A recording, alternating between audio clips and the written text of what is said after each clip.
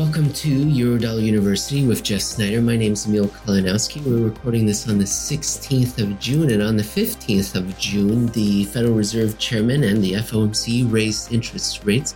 I can't even say that with a straight face. They raised a policy rate, a range, by 75 basis points, and this is supposed to propagate throughout the wider economy. Jeff, the day before, almost insultingly, almost contemptuously, the Eurodollar futures market moved 1/4 closer into the reverent white, is it packet or bundle? Packet. Packs. Yes, into the white pack, Jeff, meaning that the Eurodollar market, futures market, this deep, sophisticated market, is more certain that something bad is going to happen sooner than later, and that the Fed will likely be reversing rates. So the day before the Fed raised rates, the market said, wow, we're even more confident than ever. You're going to be cutting them soon. Yeah, it's amazing. And as we say, breaking it down by packs, breaking it down by color bundles, as we talked about many times on the show before, you can go back and review previous episodes for the details. The whites and the reds, which are the 8 quarterly contracts closest to now, which are supposed to really be all about monetary policy. If Jay Powell says we're going to aggressively hike rates up to around 4% by 2024, we would expect the whites and the reds under normal conditions to essentially say, yes, the biggest risk to our massively leveraged, huge, gigantic portfolios is the Fed raising rates, because in the short run, that's really the big elephant in the room. So whites and reds are about hedging against the big elephant in the room, which is the Fed, unless another even larger, heftier, smellier, stinkier elephant happens to shove its way into the same room.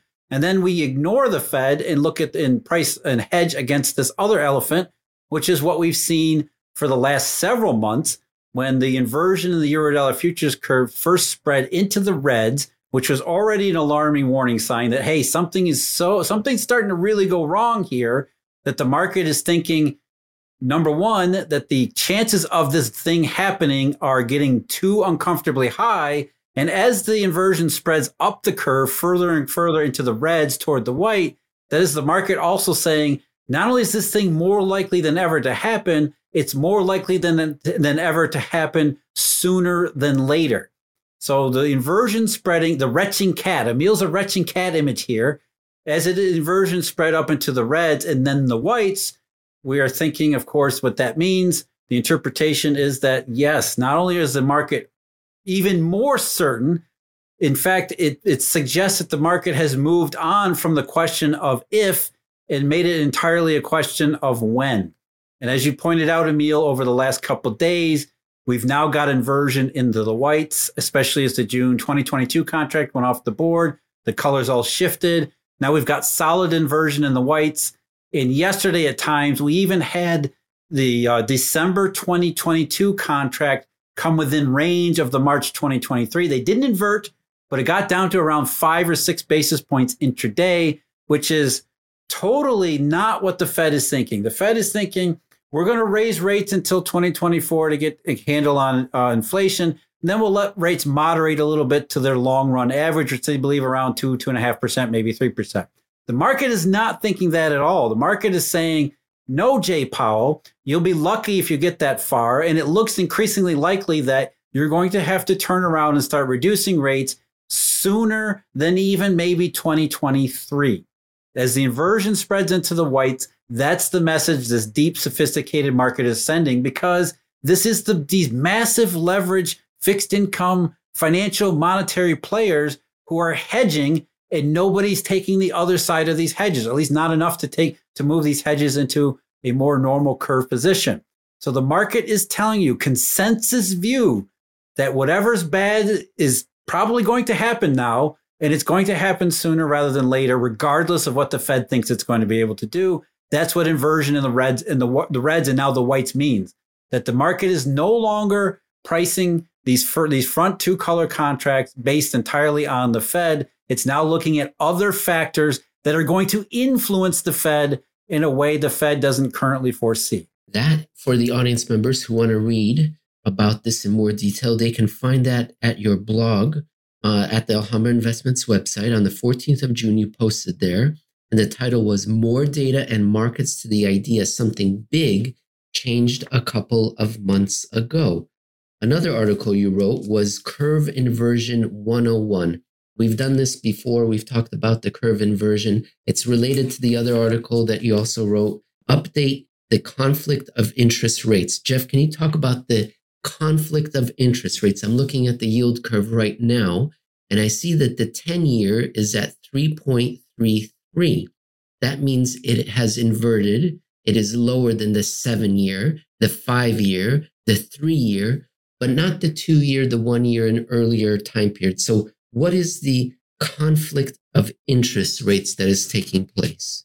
It's basically what I just said about Eurodollar futures, where the treasury curve, like the Eurodollar futures curve, the front parts of those are pricing and hedging based upon the primary risks as they see them, which is normally it's front end of the curve. You own a 2-year treasury, you're a leverage player with a 2-year treasury. You're thinking over the 2 years, I'm going to hold this treasury. What are the alternates I can get along the way? If you think the Fed's going to raise rates and that's going to influence other money market rates like LIBOR or perhaps the repo rates that's included in SOFR, then you're going to say, I don't want to own a 2-year treasury because I can get a higher rate of lending in repo, for example.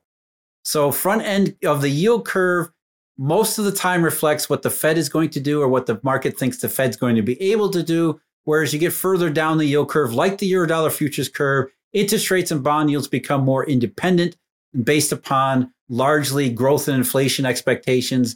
A big part of that, of course, monetary conditions, which obviously will have an impact on growth and inflation outcomes over the long run. So if the market is seeing tightened money, high levels of collateral shortage, collateral disruptions, that's going to go into the longer end of the yield curve, which leads to inversion in the more extreme cases, which is nearly the market saying the Fed's going to do one thing, but over time we expect something else to happen. And by the way, checking on the market today, look at where the 4-year Treasury bill yield is. The Fed just raised its interest rates, including IOER, including the RRP floor by 75 basis points, which means effective today, RRP should be 155 basis points or 1.55%. IOER is 10 basis points above that, 165. And yet the 4-week Treasury bill, the yield on that is down almost 10 basis points today at only around 1.03. Wow. It's enormously below where RRP and IOER is currently, which is an indication, again, reflection of the back end of the yield curve, inversion, collateral scarcity, collateral tightness, which is a deflationary monetary symptom that over the long run is going to produce deflationary monetary symptoms, less growth, less inflation, therefore the inversion in the yield curve, which we marry that with Eurodollar futures, which tells us that this deflationary money that we're seeing is likely to have immediate impacts, increasingly likely to have an immediate impact in the near-term future. You initially said 4-year, then corrected yourself and said 4 weeks. So just for the audience, in case anyone's confused, You meant 4 weeks. The 8-week, the 2-month yield is 1.45, Jeff, and the 3-month 1.6, which is less than IOER. Yes. So almost the entire front end of the bill curve. You're right. Treasury bills, which are 12-month and less maturity. So the 4-week, the 8-week, and the 3-month, they're all less than IOER. And then the 4-week and 8-week are less than RRP2. And the 4-week is ridiculously less than RRP, which can only be a demand for collateral, because there's no other reason on this earth that anybody would lend at less than RRP unless there was some other utility for the instrument that is Treasury bills. And we know what Treasury bills are used for. For our new audience members, collateral is another kind of money in the main big global commodity or global economic system, financial system. It's another form of money. So there's a money shortage, a dollar shortage. Okay. And we would, I don't know how to put words in your mouth, but I think we would both argue that in certain circumstances like these, collateral is more money. Yes. Collateral is more currency, more effective currency than anything else. Agreed. Jeff, the inversion that we're discussing in the Eurodollar's future curve, it first began to take shape in a particular month, in October, in mid-October. And in an article titled Globally Synchronized Last October, Not Some Far Distant Future Risk, you have a nice chart that shows August, September, late September, early October, and late October Eurodollar futures curve. And you show that it's been rising both at the short end and at the long end, each of those steps until we get to the late October period. And between the early October and late October, what we see is that the short end rose, but the long end didn't. The long end remained stuck, meaning something in October spooked the Eurodollar futures market regarding the long-term expectations of short-term interest rates. And October is one of several steps down this path towards recession that we're heading towards. The first step down was February 2021, then May 2021. The next one was October 2021, December 2021, and then another big one, March 2022. But you wanted to write about October. Tell the audience why. What did you want to convey to them? Well, as you mentioned, February and May of last year, so 2021, we had some incidents happen where the market kind of took notice of it and said, you know what? If this continues like this could be maybe possibly not good down the road. And so you had this first sort of nebulous, ephemeral sense that maybe possibly something could go wrong. It's nothing specific. It's nothing that's visible. It's nothing that's immediate. But it's just, this bad feeling that, these things are starting to go in the wrong way, not the right way. And by the way, it would include inflation in that. The market was saying this is not inflation, and that if historically speaking, it follows the same template as past supply shocks, we should expect something less than growth and inflation down the road. But at that time, the initial stage was sort of just this general feeling of unease. That all changed in October. And again, as you pointed out, Emil, Eurodollar futures curve going from upward sloping, beautiful. Hey, everything seems okay as far as 3-month LIBOR and the near intermediate term picture to wait a minute here. It was almost like a categorical change in behavior where you had upward sloping. Suddenly it went flat, which it never really should have gone flat, especially in a period where the Fed was openly saying, we're going to start hiking rates. They weren't this aggressive back in October as they are today, obviously, but the market was told to expect rising interest rates into the near future. And here you have early October, Eurodollar futures building atop of that general feeling of unease previously, saying that this is more than a general sense of something wrong. This is really starting to happen. There are things that we can see that the public can't see inside the system. There are outcomes and there are processes underway that are making the market start to hedge against those things that prior to them were just sort of a general sense of unease, becoming more and more of a concrete worry to hedge against. Jeff, 2 more articles that you wrote during the last week when we have been off the air. The first one is called Prices as Curative Punishment. And the other one, It's Not Nothing, It's Everything, including crypto, where there you talked about the exchange rates against crypto, against the dollar, against different currencies. What would you like to draw from these 2 articles or anything else that comes top of mind that we haven't covered yet? Why is all this happening? What is the reason? What are we actually seeing here? And one of the reasons I wanted to focus, the primary reason I wanted to focus on particularly the October inflection is because back in October, the world seemed to be a very different place. Nowadays, we have recession being widely talked about openly in the mainstream media as if it's a product of the Fed's rate hikes, as if it's a product of the Russian war in Ukraine or something like that.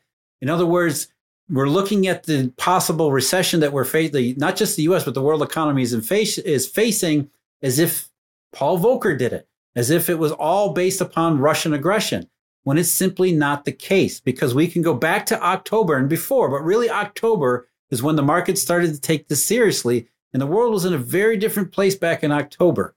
And the market forecast exactly what we see ahead of us. In fact, what we're seeing now more and more immediately ahead of us, because it wasn't the Fed.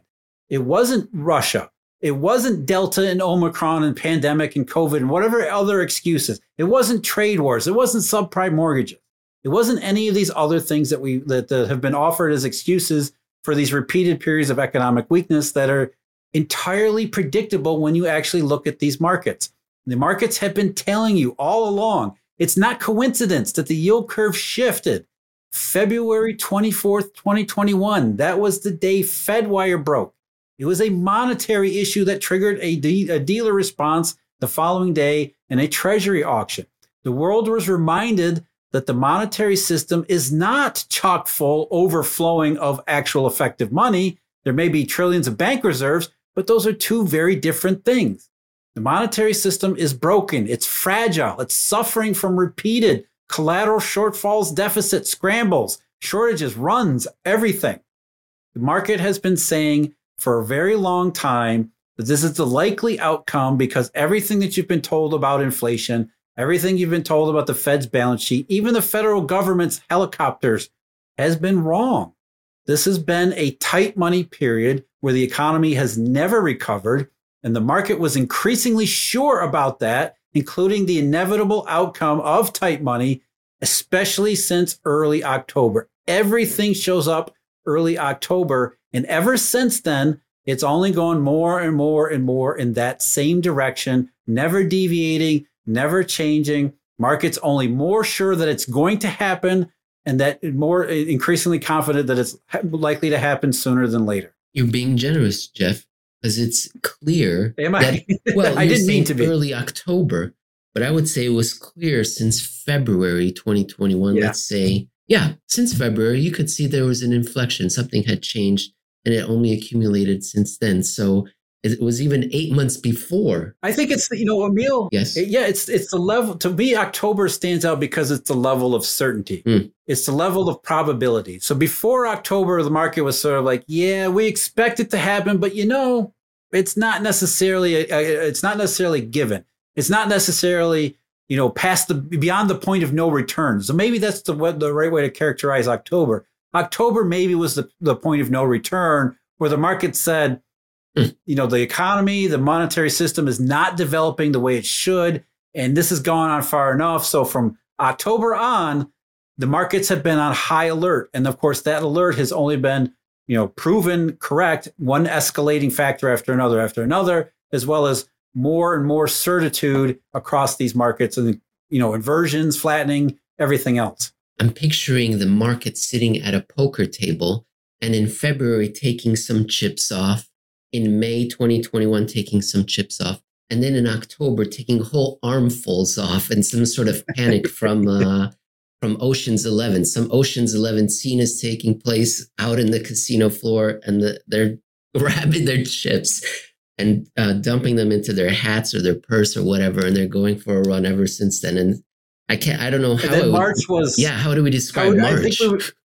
March, I think I would characterize it by the movie Trading Places during the orange futures crash, where it's, yes, okay. Turn those machines back on, get everything.